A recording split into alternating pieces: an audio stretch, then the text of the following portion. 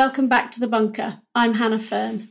As a journalist and commentator, I've been covering housing for almost 2 decades, but it's only in the last couple of years that everyone else wants to actually talk to me about it too. With rents soaring and homeowners facing a spike in their mortgage repayments, housing costs are set to become an election-winning or losing issue. And central to all this is property prices. And with the prospect of a crash on the horizon, we wondered, would that actually be a good thing all round? And who would be the winners and losers in such an event? Joining me to discuss this is Pete Apps. He's the deputy editor of Inside Housing magazine and a friend of the podcast. Hi, Pete. Hi, Hannah. Thanks for the invite. Well, first of all, let me say huge congratulations. You won the Orwell Prize last week for your book, Show Me the Bodies, which looked into the years of failure that led up to the tragedy of Grenfell. That's just a brilliant thing. Well done. Oh, thank you. Yeah. So, been a lot of years of my life gone into sort of that book and the surrounding story. So it was good to get some recognition. Such an important one to tell. And I think, from someone who's covered housing for so long, just to see that recognition of it's being such an important subject was really great. So let's have a think about the issue that we're all focused on now. What is actually happening with house prices today? They are starting to fall. The market, I think, is slowly reacting to the changes to interest rates because obviously as the cost of servicing a mortgage rises, the amount that people can afford to pay for a house decreases. So that's changing demand, whether buyers kind of want to go out into the market now or whether they want to keep their powder dry and hope that by some miracle we might see rates fall and therefore they get a better deal later on. So they're not plummeting, but they are sort of on a downward trend, which is something we haven't really seen much of for about 15 years. Is it a bit slower than some people are predicting? Because there's been a lot of discussion about a crash. But as you say, it seems to be more of a taper, doesn't it? It does. I mean, you said in your intro that you've been writing about housing for a long time. A housing market crash is pretty much always, somebody somewhere is always predicting a house market crash. Yeah. I think the fact is in the UK, there's so much demand and there is such a big shortage of houses that we've been resilient to that happening because there are always people out there trying to get on the property ladder and trying to house themselves and their families. And that means that there's this kind of base level demand, even where the market suggests, everything suggests that house prices should be crashing. The other side to that is you wouldn't go from steadily rising house prices for years and quite rapidly rising house prices for years to a crash overnight. It would start in sort of dribs and drabs with the market softening and then people becoming less and less confident, and gradually that leads on to a much sharper fall. It's interesting that one of the reasons there's always so much hype about is a house price crash coming is partly because so much is bound up in it, isn't it? It's so hard to get on the ladder, but also for those who are on it, it's just the main asset that people have. There's so much tied up into it. What would it mean for most owners right now if we did see a significant decline compared to what we've seen, which is just years of slow and faster rising? Well, I think it depends on the owner and their circumstances, really. I mean, for people who are kind of settled in a house, don't mind staying there for a long period of time and can carry on servicing the mortgage even as rates rise, it's just a case of wait it out, really. I mean, like your property, you paid something for the property, the price falls. You would expect over time that it recovers. And so long as you just live in the house rather than sell it during that time, you don't even notice. I think the problem is if your circumstances demand that you have to move house, or if house price crashes are always kind of bound up in recessions, and during recessions, people lose jobs, they get their pay cut, they find it harder to make a living, and that means maybe they can't pay their mortgage, especially with the mortgage getting more expensive. And so then if you're in a position where you default on your mortgage and your property needs to be sold to pay it off, but it's below the value of what you originally paid for it, you're in negative equity. And that's an awful scenario where people, can face a sort of personal economic crisis that can define the rest of their lives. It's an awful scenario, even if you're not looking to move, isn't it? Because it's just that sense of being trapped. Yeah, even for people who don't necessarily want to move, there's a difference between not wanting to move and not being able to move. Anyone's life can change suddenly. An older parent gets sick and needs you to move there for support. You have a pregnancy that maybe you didn't expect, you want to take a job in a different part of the country. Nobody wants to have that option to move house taken away from them. And, as property prices fall, that is effectively what happens to people with big mortgages. Right now, there are some buyers who really stretch themselves to get on the ladder, and some of them are those that have taken advantage of government schemes to help them do that, so Help to Buy and also shared owners. The interesting thing about that is that some of them, as part of the way those schemes are set up, they had to stretch themselves as further as they possibly could to get on those schemes. So had to buy at the highest potential investment they could make, and that means they're very exposed now as mortgage costs go up. Is that right?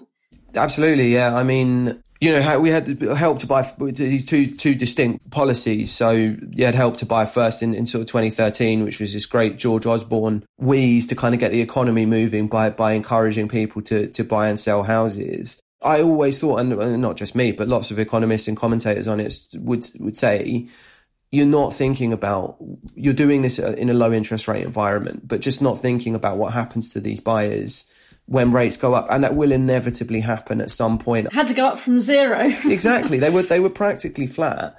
And so that is only going to get more expensive. The cost of servicing that mortgage is only going to be higher in 10 years than it was at the time that people took it on. But I just feel like that was something that policymakers were ignoring. And worse than that, were encouraging buyers to ignore as well. Sometimes people are quite scathing of the choices that first-time buyers made. Sort of like, why didn't you think about interest rates being a factor? Why did you make what was, now looks like quite a poor economic decision? But it's either that or try and survive in a rental market where you're kind of being constantly bled dry by landlords and have no housing security whatsoever. So people, especially when it's a government-backed scheme, people I think are very vulnerable to being nudged onto it and just assuming that things are going to be fine. I think with shared ownership in particular, which is a slightly different scheme, that's where you rent a portion of the equity and you buy a portion of the equity, and that reduces the sort of initial cost of the deposit and also the monthly payments that you have to make. There was actually a specific government rule, a calculator. You had to spend, I think it was 40% of your household income on the cost of the housing. Otherwise, they would tell you to buy more. So if a house was on the market, for example, at 40% equity, but with 40% of your income, you could afford to buy 55%, then you were required to do that in order to get the property. That seems bonkers, doesn't it? Given the situation that we were heading into with the economy, of course, changing. With shared ownership, you will now see those interest rises cause people's mortgage rates to increase. But the rental side of a shared ownership product is tied to RPI. So that goes up as inflation rises. Yeah. They were capped at 7% this year, but there's no guarantee that they'll be capped again next year. And a 7% rent rise is still pretty steep. And also shared owners pay service charges as the cost of maintaining. Also going up, the cost of maintaining a property, sort of general inflation will put those service charges up. There's some particular factors in a lot of shared ownership properties are blocks of flats, the sort of building safety stuff that's coming through. So on 3 counts, those shared owners are being put under financial pressure. But they were placed in that position by government rules. Yeah, they weren't allowed to opt to take a smaller portion. The government promises that have been extracted out of lenders a couple of weeks ago didn't include, as far as I saw, any special provision for people on Help to Buy or shared owners who are facing those unique circumstances. Why do you think they're just being overlooked? I think in the case of shared owners, that there's still quite a niche part of the market. We talk about them quite a lot because I write about this social and affordable housing sector. But overall, when people think about how people with large mortgages will struggle in an environment like this, they just kind of forget about shared ownership. It's a bit of an afterthought. I think just an example of that, a few years ago when they introduced stamp duty cuts, they just didn't put shared ownership in the legislation. So you had shared owners still paying stamp duty, and they're by their nature, they are sort of lower income buyers in at least in the field of people who buy, still paying tax, whereas people in higher incomes who could buy outright weren't. And I just think it gets forgotten and overlooked. But you could have a big problem here, and people will complain about the fact that they were sold these properties, were put under pressure, weren't necessarily explained, maybe even falsely advertised to. The Advertising Standards Agency has occasionally taken issue with the way shared ownership is marketed. And so I think it's one of those things where the government really should be getting a grip now. I mean, with Help to Buy, and it's slightly different. So, I mean, the government has a share of that. They guarantee people's mortgages. Yeah. They've provided equity loans. So if people start losing money on Help to Buy deals, then the Treasury immediately starts to suffer. So yeah, they notice. Yeah, you would think that they should be thinking about that.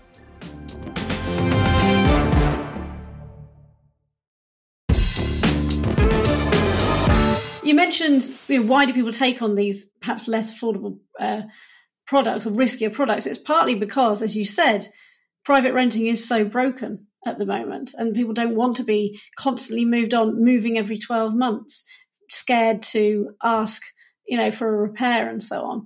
What does all of this mortgage crisis that we're in and the house price situation mean for private renters? Yeah, it's a complicated one, that. And I was actually having a few arguments with people on social media about that exact question just the other week, which is always a productive way to spend time. Lots of private landlords have buy-to-let mortgages which are interest only. And that means that as rates rise, their costs are going to rise sort of quite fast, even compared to the rest of the mortgage market. Yeah.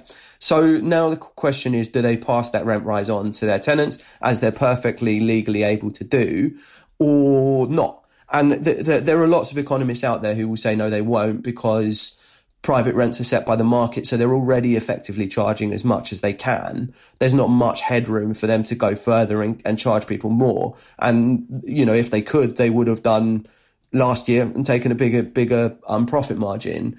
I disagree with that somewhat, because I think that the private landlords, especially at the kind of lower level of kind of professionalism, won't necessarily be asking themselves difficult questions about what people can afford. What people can afford is also a very kind of transient thing, because what you can afford with your job is one thing, but what you can afford if you then start taking evening shifts as an Uber driver or pawning your family jewelry or cutting back on heating, which is something that we already know people do, is a different question. And so people will do extraordinary things to find an extra £200 a month to stop their family being evicted. And so I do think, it might not happen across the market, but I do think you will see private renters get sudden, very sharp increases in their rent, because a private landlord has seen that corresponding increase in their mortgage payments. The other issue for private renters is that if the landlord can't afford to pay it, they might default on their loan and the bank might seek to repossess, which is a grounds for eviction. Or they might seek to sell anyway. Or they might seek to sell, which is another reason why they would be evicting tenants. And equally, as the cost of, this becomes less and less of a sort of guaranteed pension, you see fewer and fewer private landlords wanting to come into the market. And that means that as they're evicted, there are fewer options for them to move on to. You see that the situation kind of rapidly worsening for people who are renting privately. I would say that there maybe a few of our younger, or perhaps not even so young, listeners might actually be quite excited about the idea of a house price crash for obvious reasons. Finally, maybe their chance to get on the ladder. Economically, and for housing options in general, are they right to hope for that, or is it a bit of a catch-22? Yeah, I'm afraid it's the catch-22 one, because fundamentally, I think even for the UK economy to be sustainable, and certainly for the housing market to be less insane, property prices do need to come down over time. But that's different from property prices crashing. The sort of things that then flow through the economy as a result of that, just talked about private renters getting evicted, struggling to find other homes. You also see house building kind of grind to a halt. And then there's huge amounts of industries that are linked to people buying and selling houses, from kind of like furniture stores through to mortgage brokers, all of whom will kind of be shedding staff and their incomes will be falling. And this tends to kind of push us into a recessionary environment. And that means that if you're a young person in a kind of, you're at the bottom of the food chain in whatever industry you work in, you're in a job that's quite precarious.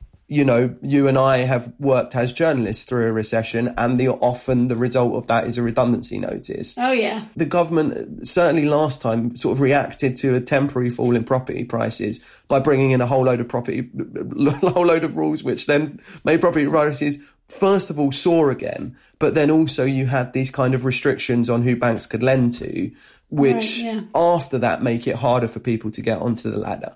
It's unlikely to be, hey, we wipe £200,000 off the price of the average property, so you can now afford it, and you've still got the money in your back pocket and the employment and the job to do that. Unfortunately. Yeah. What about social housing? Because a lot of people, I think, are interested in social housing. There's a real sort of clamour now for building more homes, which is another thing that's quite new. I don't think I've, heard as much of in the years that I've been covering this. Do you think politically a house price drop makes building social housing more palatable to voters? Because it's connected to that, your chances sort of thing. Yeah. It's interesting because I sort of think, and I might be wrong about this, I might have sort of tunnel vision for it because of the area I work in, but I think there is polling that suggests building social housing is always kind of palatable with voters, certainly compared to lots of other house building initiatives, which tend to be quite unpopular with a certain type of voters. When you say it's social rent, actually people kind of go, yeah, I think the government should be doing a bit more of that. I think what changes when we get into a recession is that it suddenly becomes more attractive to the Treasury and to politicians who kind of, rather than seeing it as just a cost on a balance sheet, they see it as probably the only lever they can pull to keep the house building market going, and also to kind of suddenly these sort of easy comments about how, well, people should just be finding better paid work and housing themselves through the market just become a lot less politically palatable when just total nonsense. It's completely impossible. So I think that, the government's economically, the government would be well served by building social housing all the time, but that case becomes much easier to make to sort of dogmatic Treasury officials during a recession than kind of at any other point. So I think you probably will. And also you have things like not just building, and we've actually already started to see this. If a private builder builds a block of not necessarily luxury, but market facing flats and can't sell them, what happens to them? Either they stand empty, or somebody, a council or a social housing provider comes in and takes them off their hands for less money. But then you've increased the amount of social housing stock. So I think we saw 100 homes built by Barratt in an area of East London called East Ham, where you would kind of think as a house builder would be making money by selling houses, were sold to Newham Council effectively to be used as council housing. And you will see more things like that happening. I mean, I'd like to see if private landlords are really going to leave the market in big numbers. In Scotland, they're working on ways to, rather than have that private landlord just sell to the highest bidder, to have them sell to a social housing provider and take that. Yeah, sort of a right of refusal sort of thing. They've got trialling something like that in Lambeth with former right to buy properties that were sold to landlords, now trying to, councils trying to get them back, which is an interesting one to watch. Do you think that Labour has provided any real alternative to the Tories on housing at the moment, or are we not hearing enough? They've kind of zigzagged on it, because at a party conference last year, they made quite a big pledge. They said that they would return social rented housing to be the second biggest tenure in the UK, which would involve making up a difference of about 300,000 on private rent. I spoke to a Labour source last week who said that's very much still their policy, but their kind of headline announcements are all about building more for the private sector, kind of changing planning, bringing back in planning laws to get... ultimately making it easier to buy your own home. Yeah, right, mortgage guarantees and so on. And they're really not... The only thing that Lisa Nandy said about social housing in her conference speech last week was that she supports the right to buy, which is something that will take away social housing stock. It kind of remains to be seen whether they just think for political reasons they should be talking about home ownership now, but they still kind of believe in social housing in the background. Certainly a Labour Party should be less ideologically opposed to this over their history than a Conservative Party, but it's certainly not something they're making a big point of talking about, which is a shame. Yeah, it's a wait and see moment. Wait and see how it unravels. So at almost every election that I've worked on since 2005 was the first one I was working, Someone says that housing is going to be the decisive subject. Do you think that finally next year, you know, whether it's the house price crash, whether it's the state of the rental sector or whatever, housing will be the defining issue? Or is that still wishful thinking from people like me? It's tricky, isn't it? Because Keir Starmer's 5 pledges have none on housing. Rishi Sunak's 5 missions have none on housing. It really should be. I mean, it should have always been if you listen to people like me and you. But like you say, with the place we will probably be in by 2024, I can't think of many issues that will affect more people more directly who will be desperately wanting the government to do sort of something and anything to make it better. But I think part of the problem is political parties don't necessarily feel like they have good levers to pull. They don't have good manifesto pledges to make. And therefore, they kind of shy away from making it the big issue because they'd rather just kick the opposition for something or say something that's a neater soundbite, whereas all of the answers to housing feel quite complicated. So we'll see. I think it should be. I think it should be lobbied for. I think people should make it clear to the politicians that they speak to that they want this problem to be front and centre. But that was the case in 2017 and 2019 as well. And it didn't really make a ripple in the way that it should have done. Definitely didn't. Listeners, if you're hearing that, make sure you tell your MP that it's housing that you want this time round. Thanks so much for joining me, Pete. You're welcome, Hannah. Thanks for the invite. Pete's book about the Grenfell fire, Show Me the Bodies, which won the Orwell Prize this year, is published by One World and is available in paperback now. If you enjoy this podcast, remember that you can back us on Patreon to keep us bringing you new episodes each morning. There's a link in the subscriber page in the show notes, or just search for The Bunker on patreon.com. Sign up and you'll get the show without ads, plus loads of other free goodies. I'm Hannah Fern. Thanks for listening.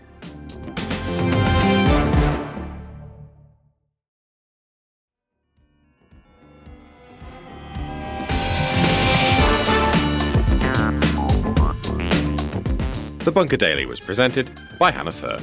The group editor was Andrew Harrison, the managing editor was Jacob Jarvis, and the producers were Chris Jones and me, Alex Rees, Private Renter. Socials by Jess Harpin, art direction by James Parrott, music by Kenny Dickinson. The Bunker is a Podmasters production.